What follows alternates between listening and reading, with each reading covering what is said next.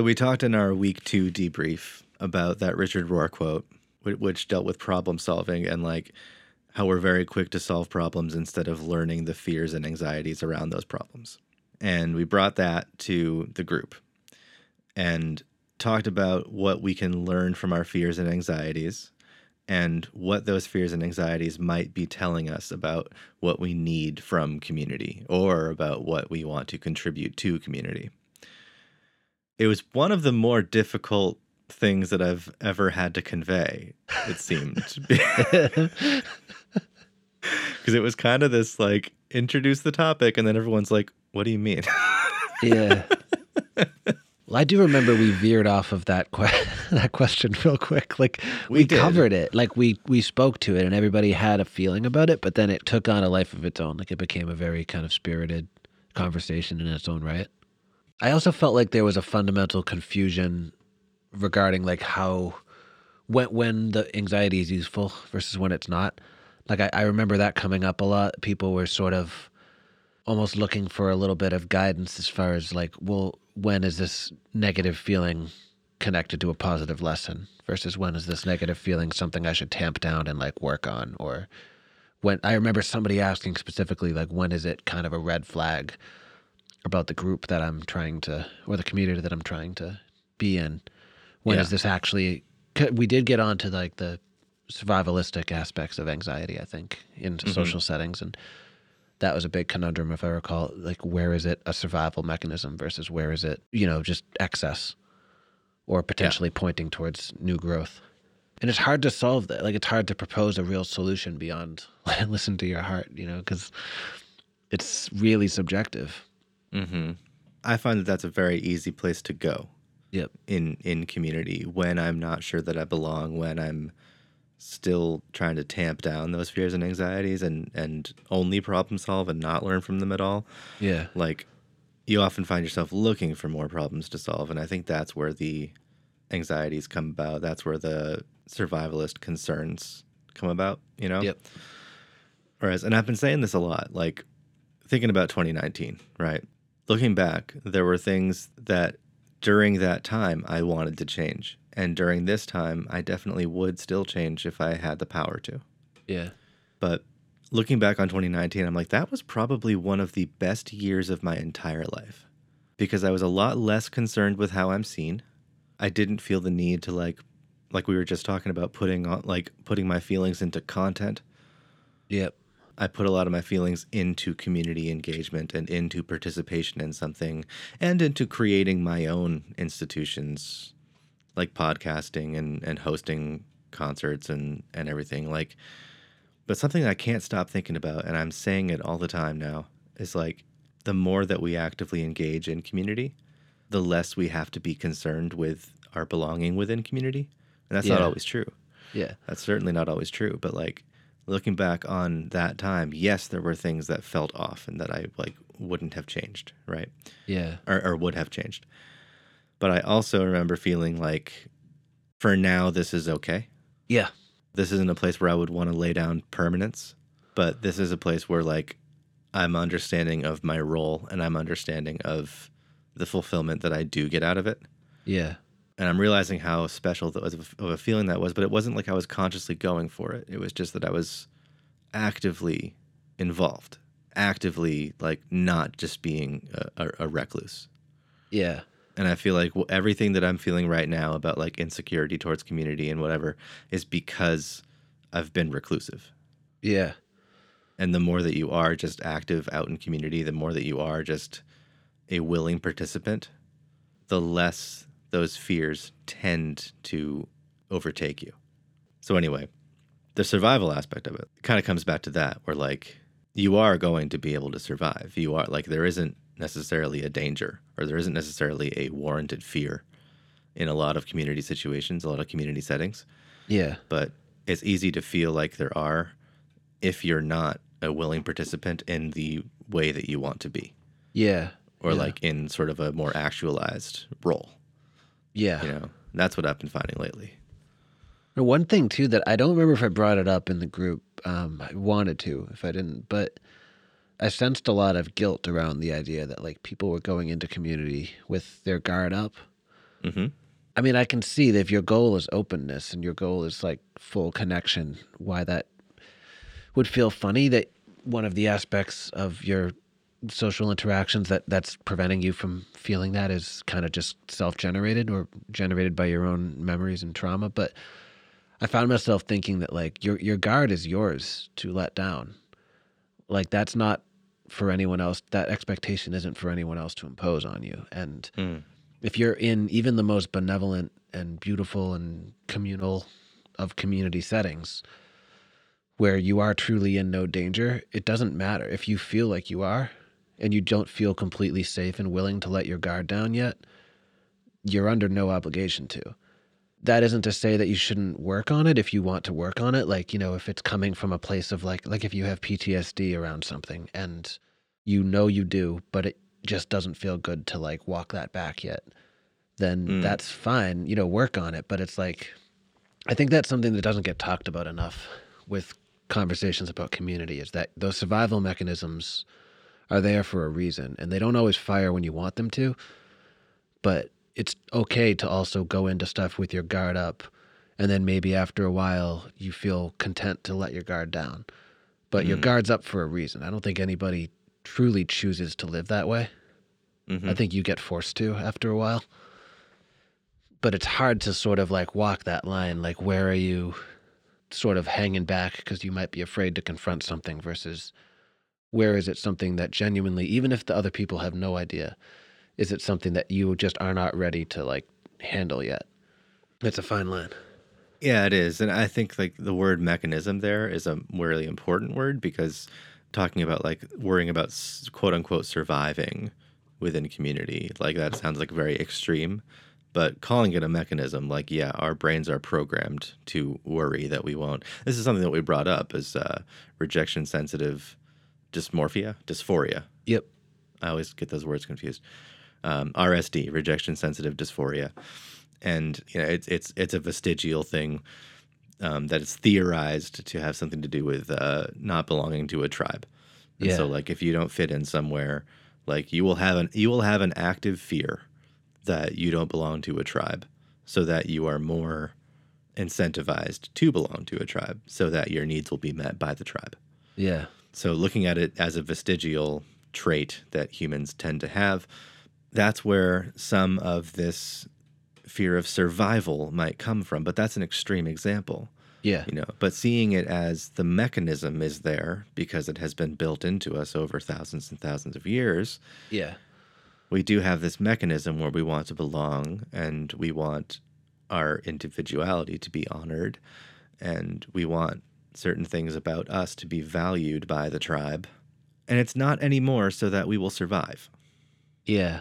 But it still feels that way. Yeah, because in a first world sense, balance is kind of the same as survival in some ways. Yeah, You know, like those mechanisms might not be keeping your spot around the campfire that's like keeping the tigers away and shit, but like they are keeping you cemented in your place in the social hierarchy. They're keeping you employed. They're keeping you surrounded by people, which would keep you from being lonely. Like it's not as physical of a survival, but it's kind of our equivalent, unless you are actually in like a life or death situation. Yeah. It's as close as a lot of people get.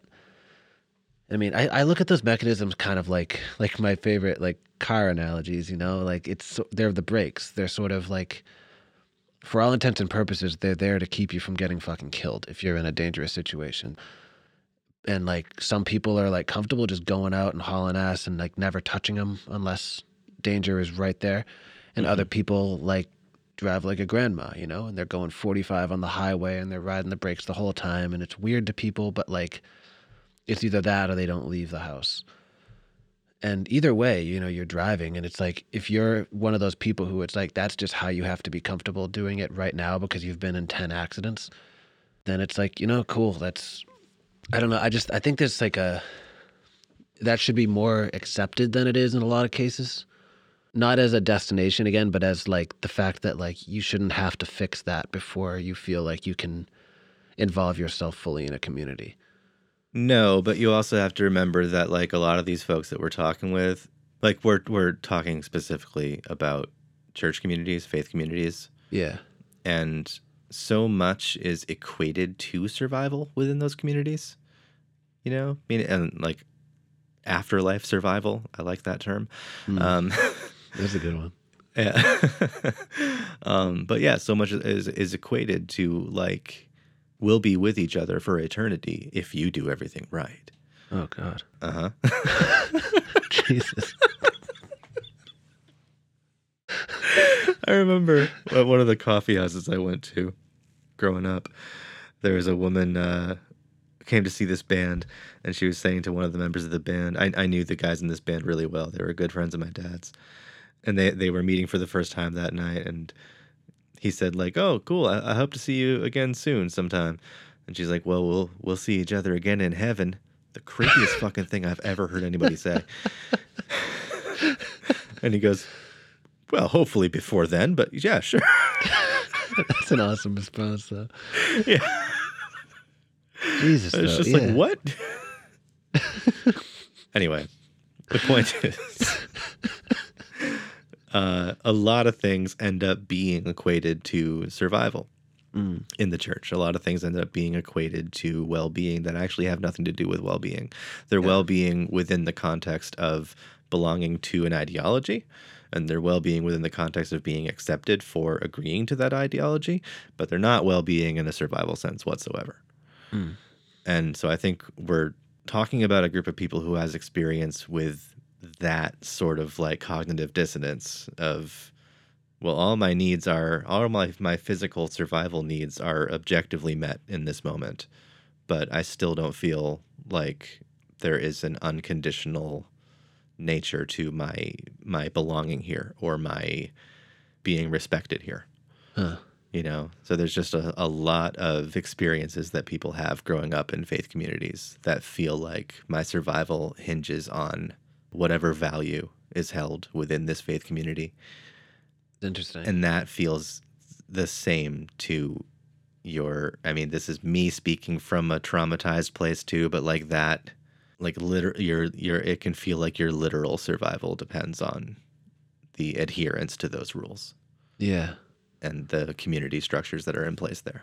So what do you think the like rewiring of that looks like? Like, I mean, I know you've talked about how it's a somewhat personal struggle as well, but like, is it the Pete Holmes sort of thing where like you sort of just keep dipping your toe in it until, you know, and fucking up and, you know, you keep making your way basically and learning as much as you can, and it's not always a clean process, but you kind of get there? Or is it...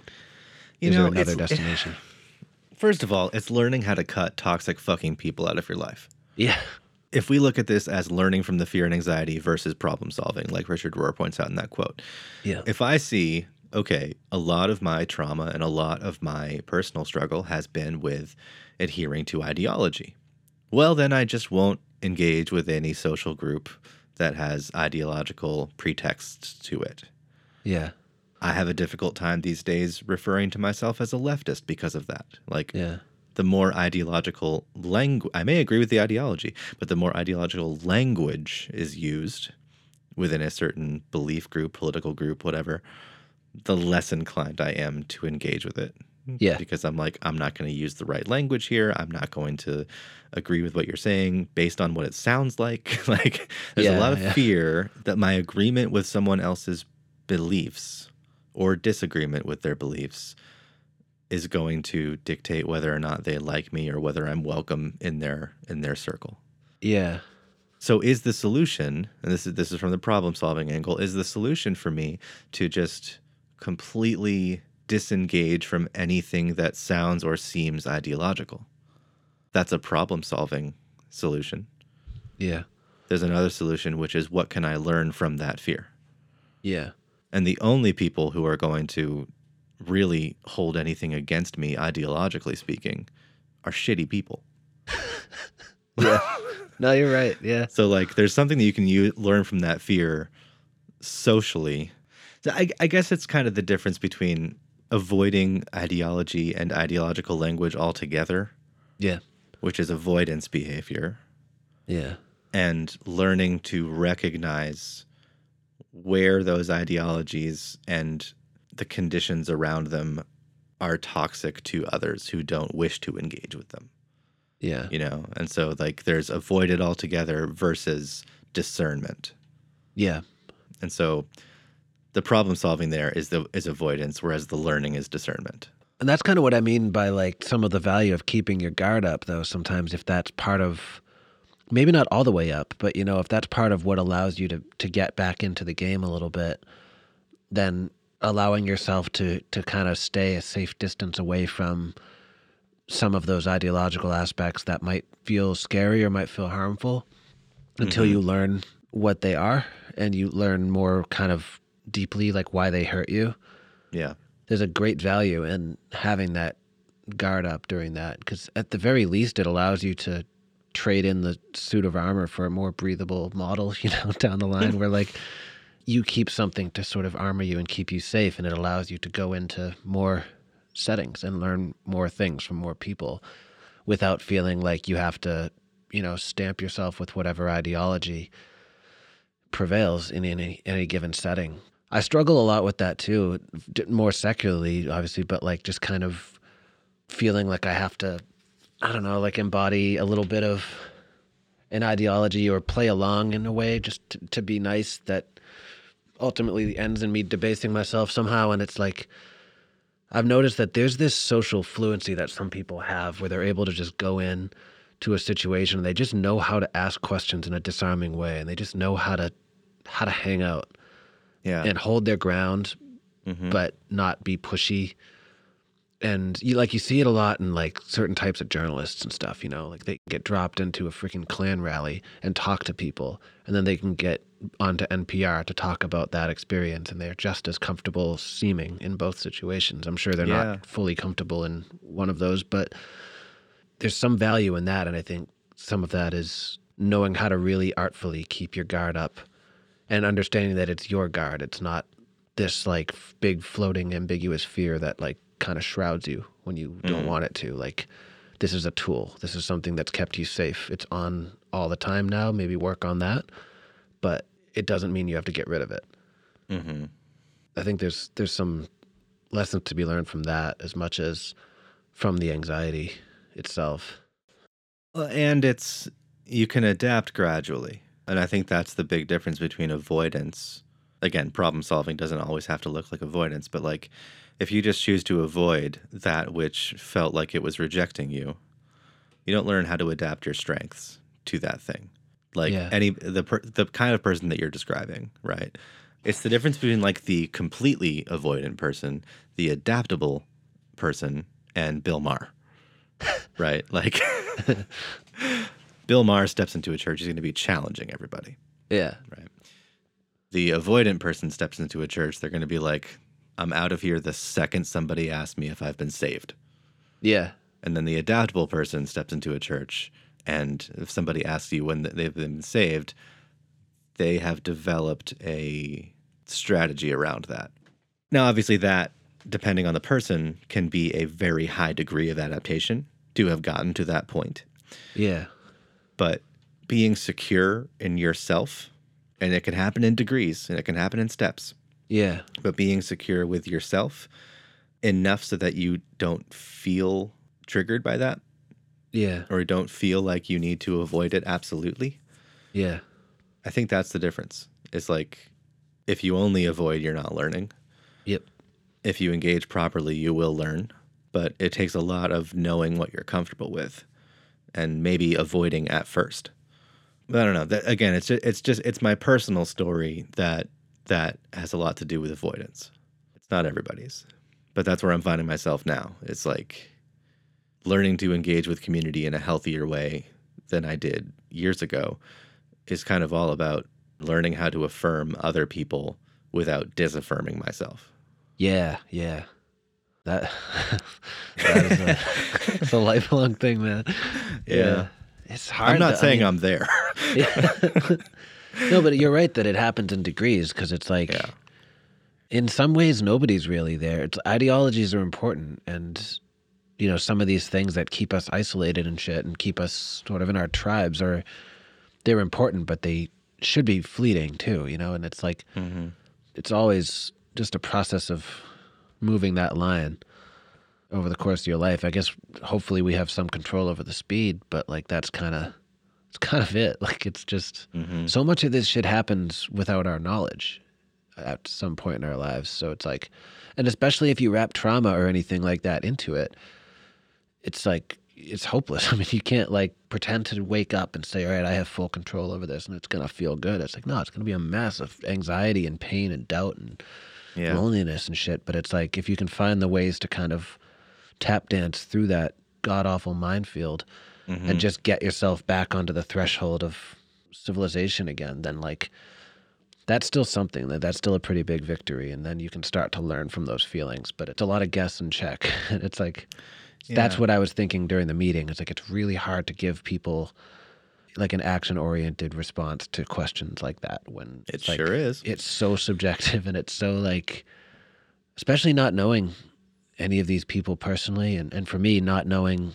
what it's like to grow up with a religious background like that. It's like it feels like a time more for listening than speaking. Yeah. But they want speaking. Maybe you would get this, because I would liken it to this. So if you're like a black sheep, if you come to a point in your life where you start feeling like a black sheep in your family, or just come to a point in your life where, like, I don't know, you go through like a goth phase or an emo phase or something like that, and you suddenly feel disconnected from the rest of your family. Yeah. Right? Like, that is scary and alienating, and you don't necessarily know what to do with it at first. But they're still your family, so you're going to have to engage with them eventually. Yeah.